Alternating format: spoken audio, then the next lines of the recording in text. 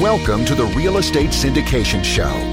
Whether you are a seasoned investor or building a new real estate business, this is the show for you. Whitney Sewell talks to top experts in the business. Our goal is to help you master real estate syndication. And now your host, Whitney Sewell. This is your daily real estate syndication show. I'm your host, Whitney Sewell. Today our guest is Bryan Shimeall. Thanks for being on the show, Bryan. Well, thanks for having me. Yeah, after looking over Bryan's bio and talking to him a little bit, I'm excited to have him on the show. He's somebody that definitely need on our team. I'm sure many of the listeners do as well. But he is with Multifamily Risk Advisors, also known as MRA. Provides insurance and risk services for apartment investors, managers, and developers. As one of the few multifamily-specific insurance specialists in the country, MRA understands the mechanics of the industry and support their clients in a variety of ways that are unique to the industry. Their service platform allows MRA to operate as an outsourced risk manager and a true partner focused on mitigating risk while reducing per-door costs.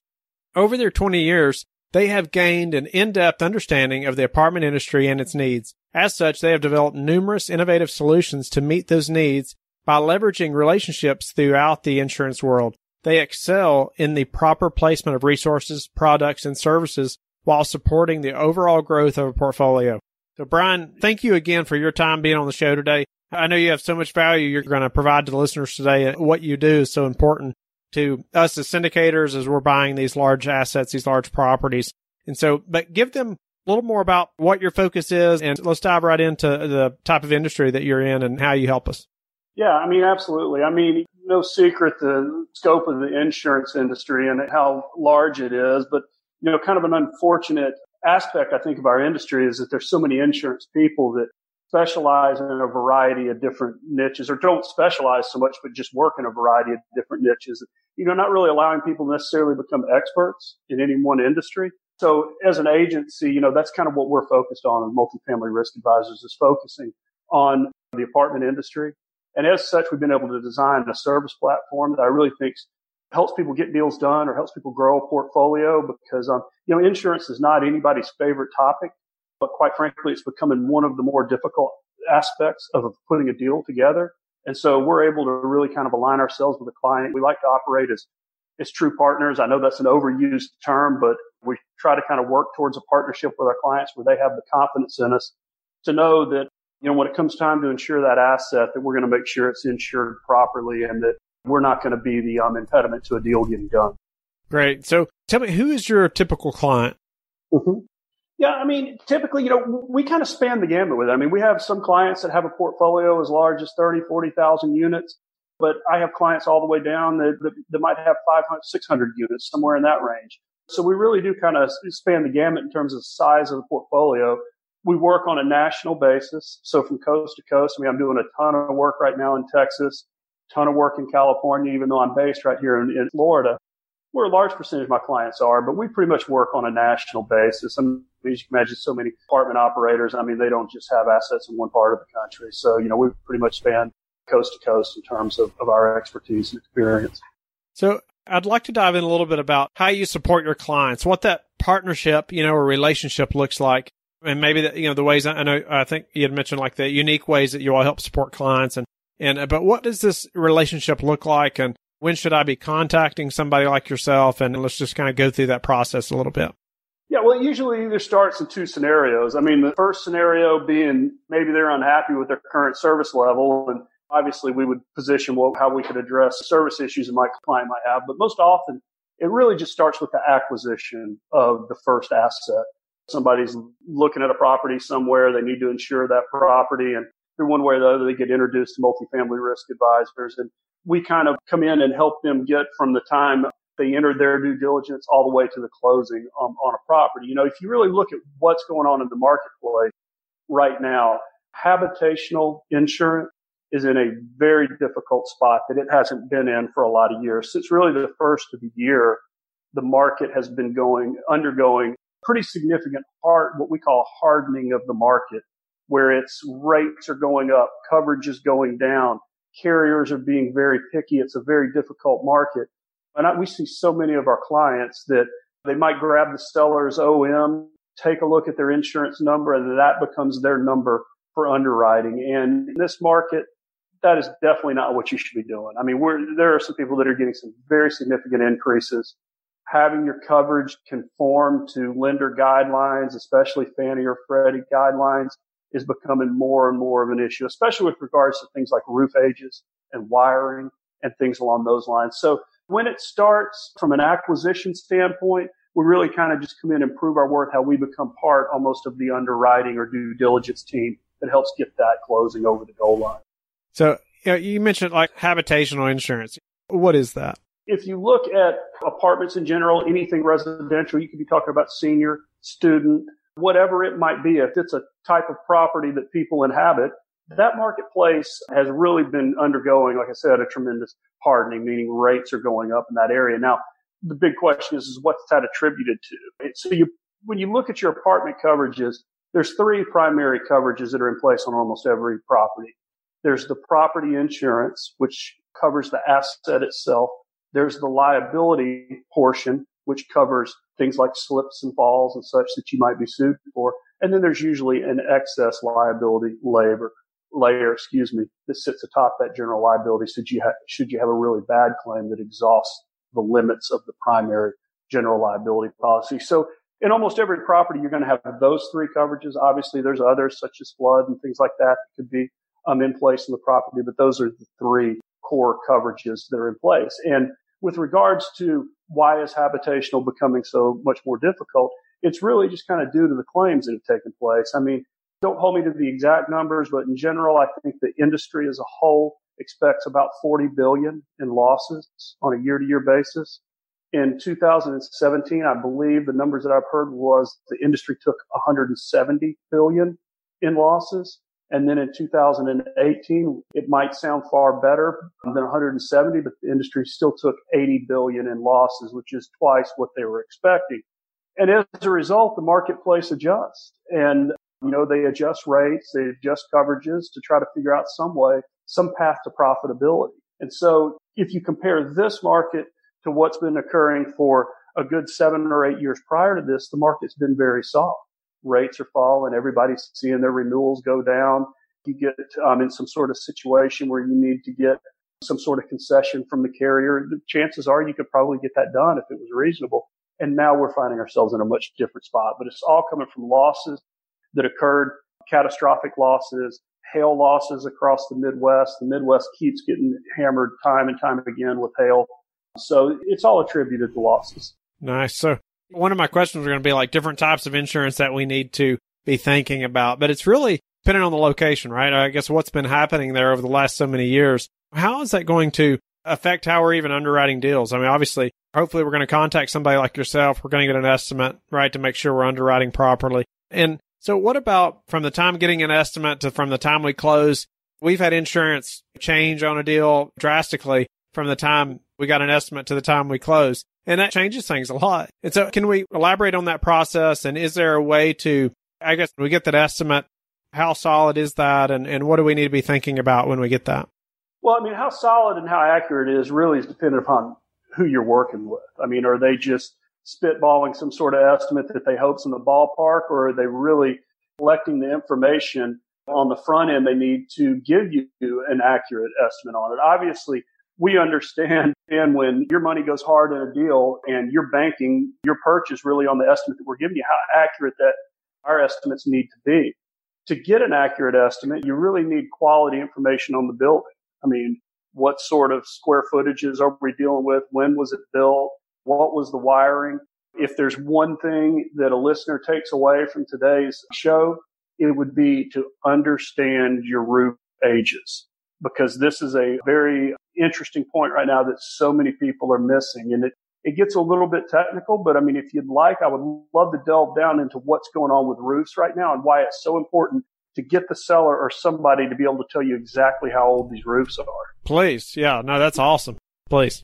Yeah. So if you look at property insurance, insuring the asset itself, there's a couple different valuation clauses that will be used.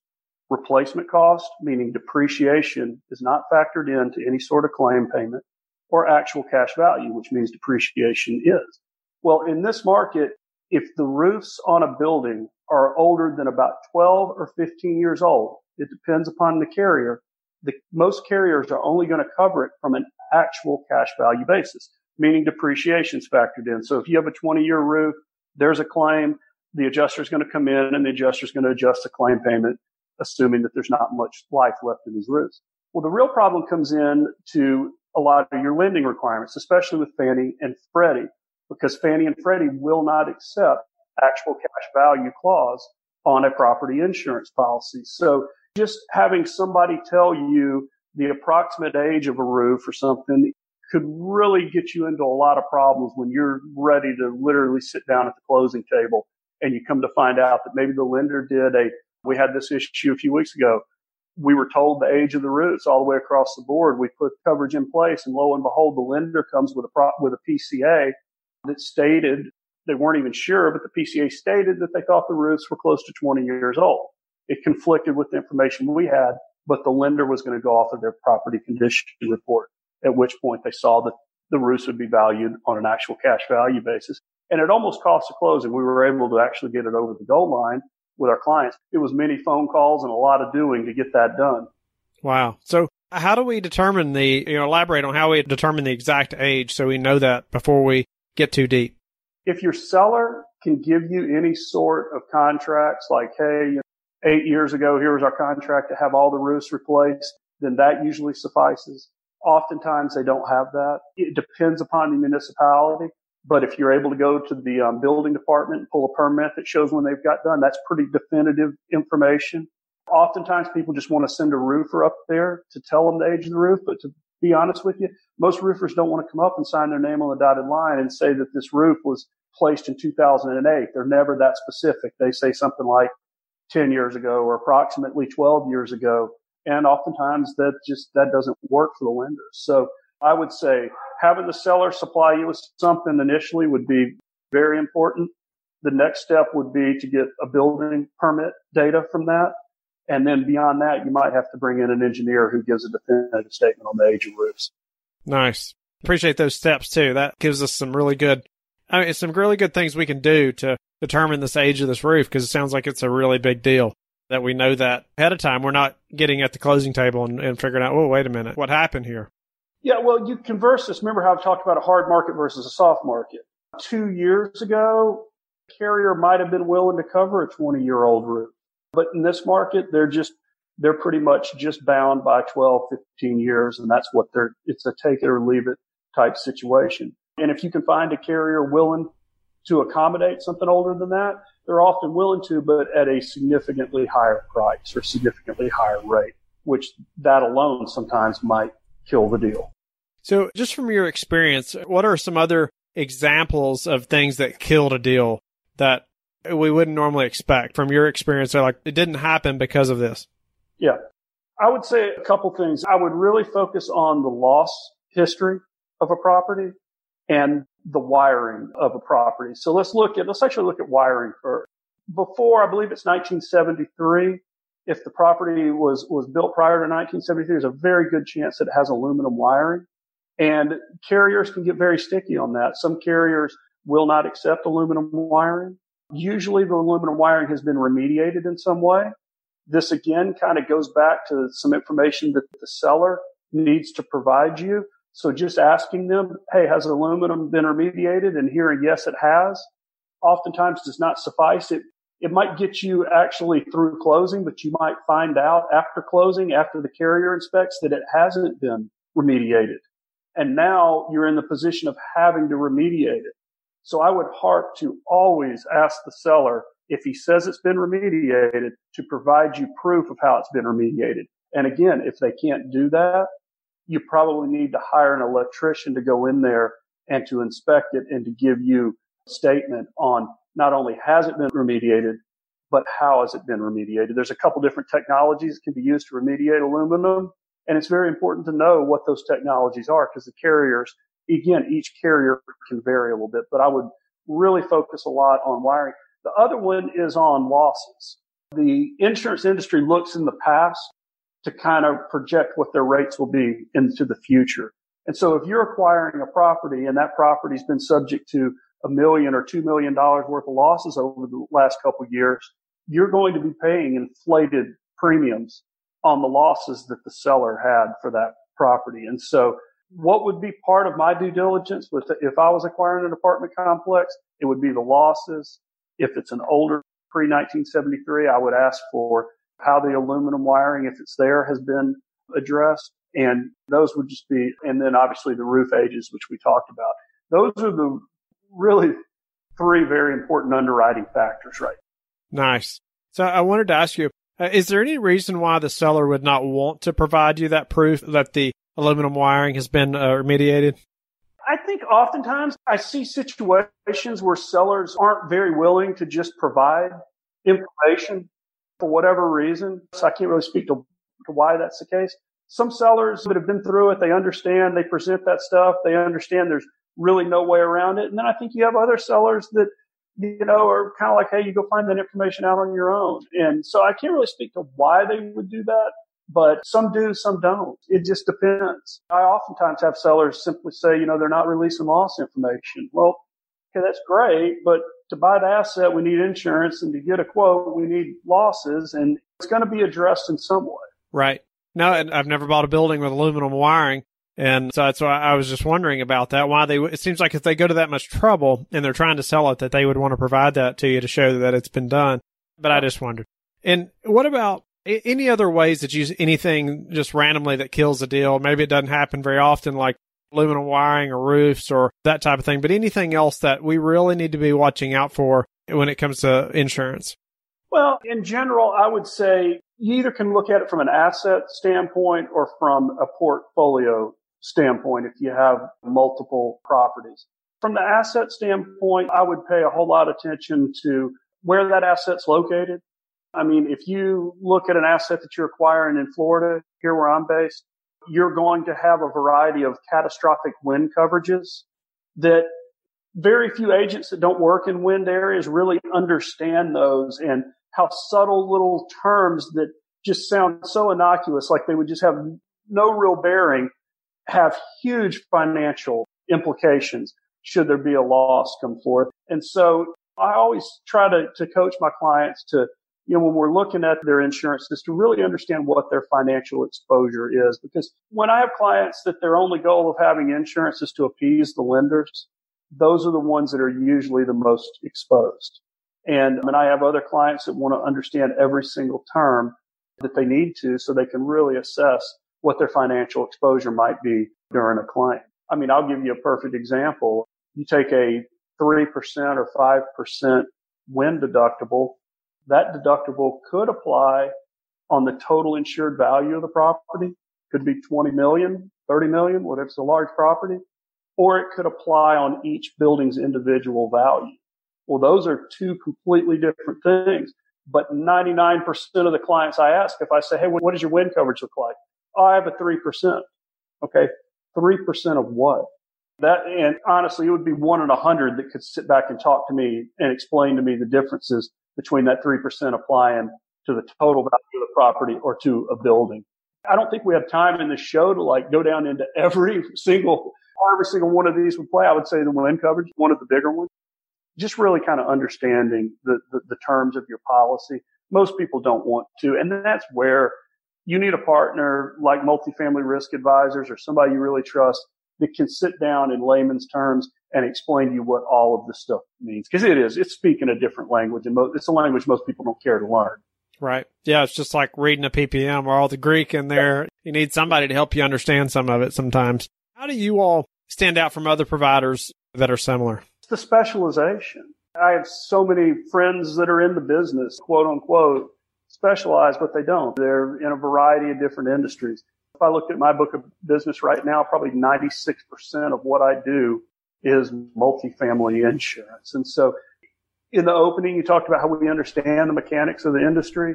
Insurance is one thing. The insurance is, at certain levels, a little bit the easy part of the whole thing. It's really understanding the whole industry, how the industry flows, how these assets be properly insured, where the industry's moving, because finding out 2 weeks before renewal that your property insurance premiums are going up by 30% is not the right time to be finding out about that.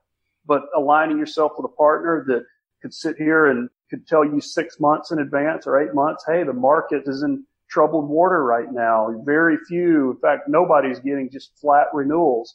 You can begin to budget. You can begin to plan. And that's just a part of understanding the industry as a whole and how the insurance companies are looking at that industry to really be able to give guidance. What's a few questions that we should be asking providers like yourself working with somebody that's an expert like you?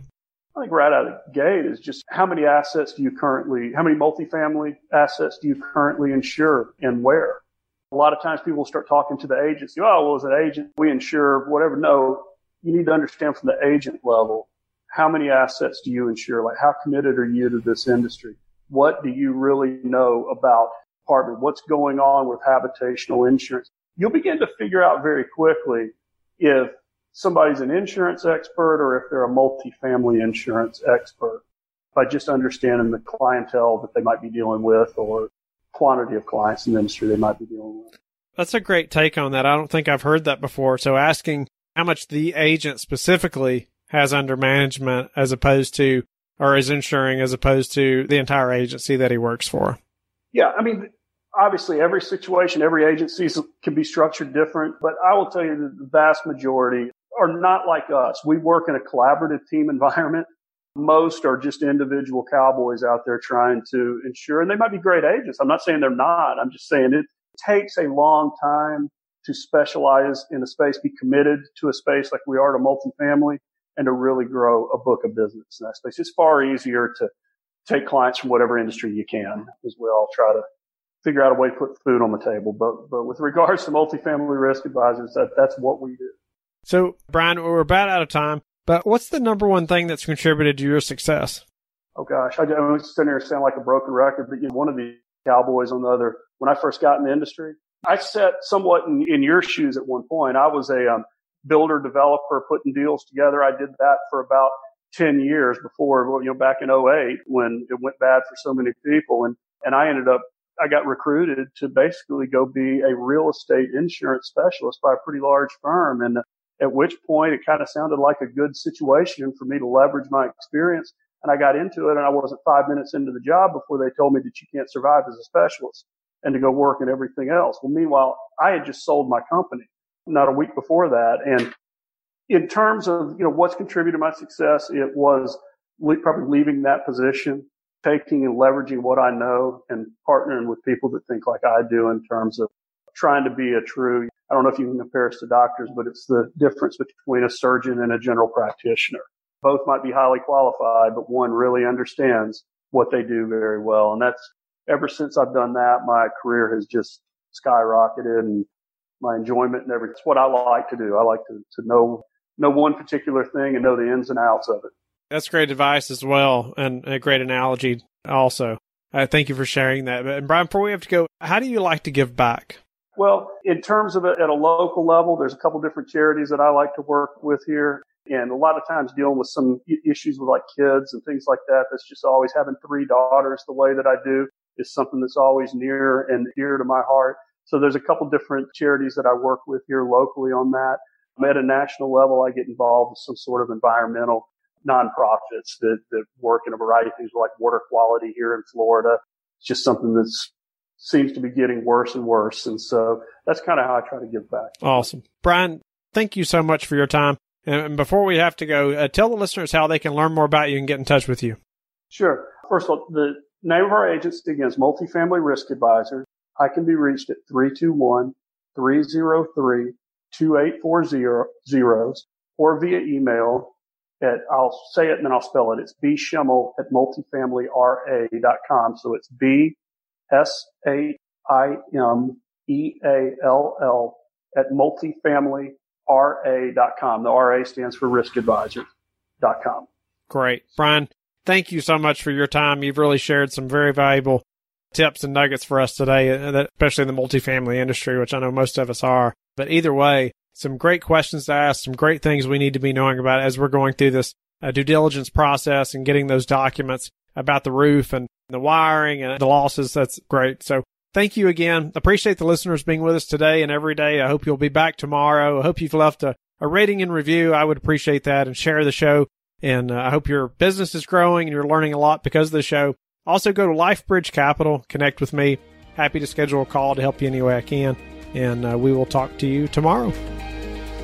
Thank you for listening to the Real Estate Syndication Show, brought to you by LifeBridge Capital. LifeBridge Capital works with investors nationwide to invest in real estate, while also donating 50% of its profits to assist parents who are committing to adoption. LifeBridge Capital, making a difference, one investor and one child at a time. Connect online at www.lifebridgecapital.com for free material and videos to further your success.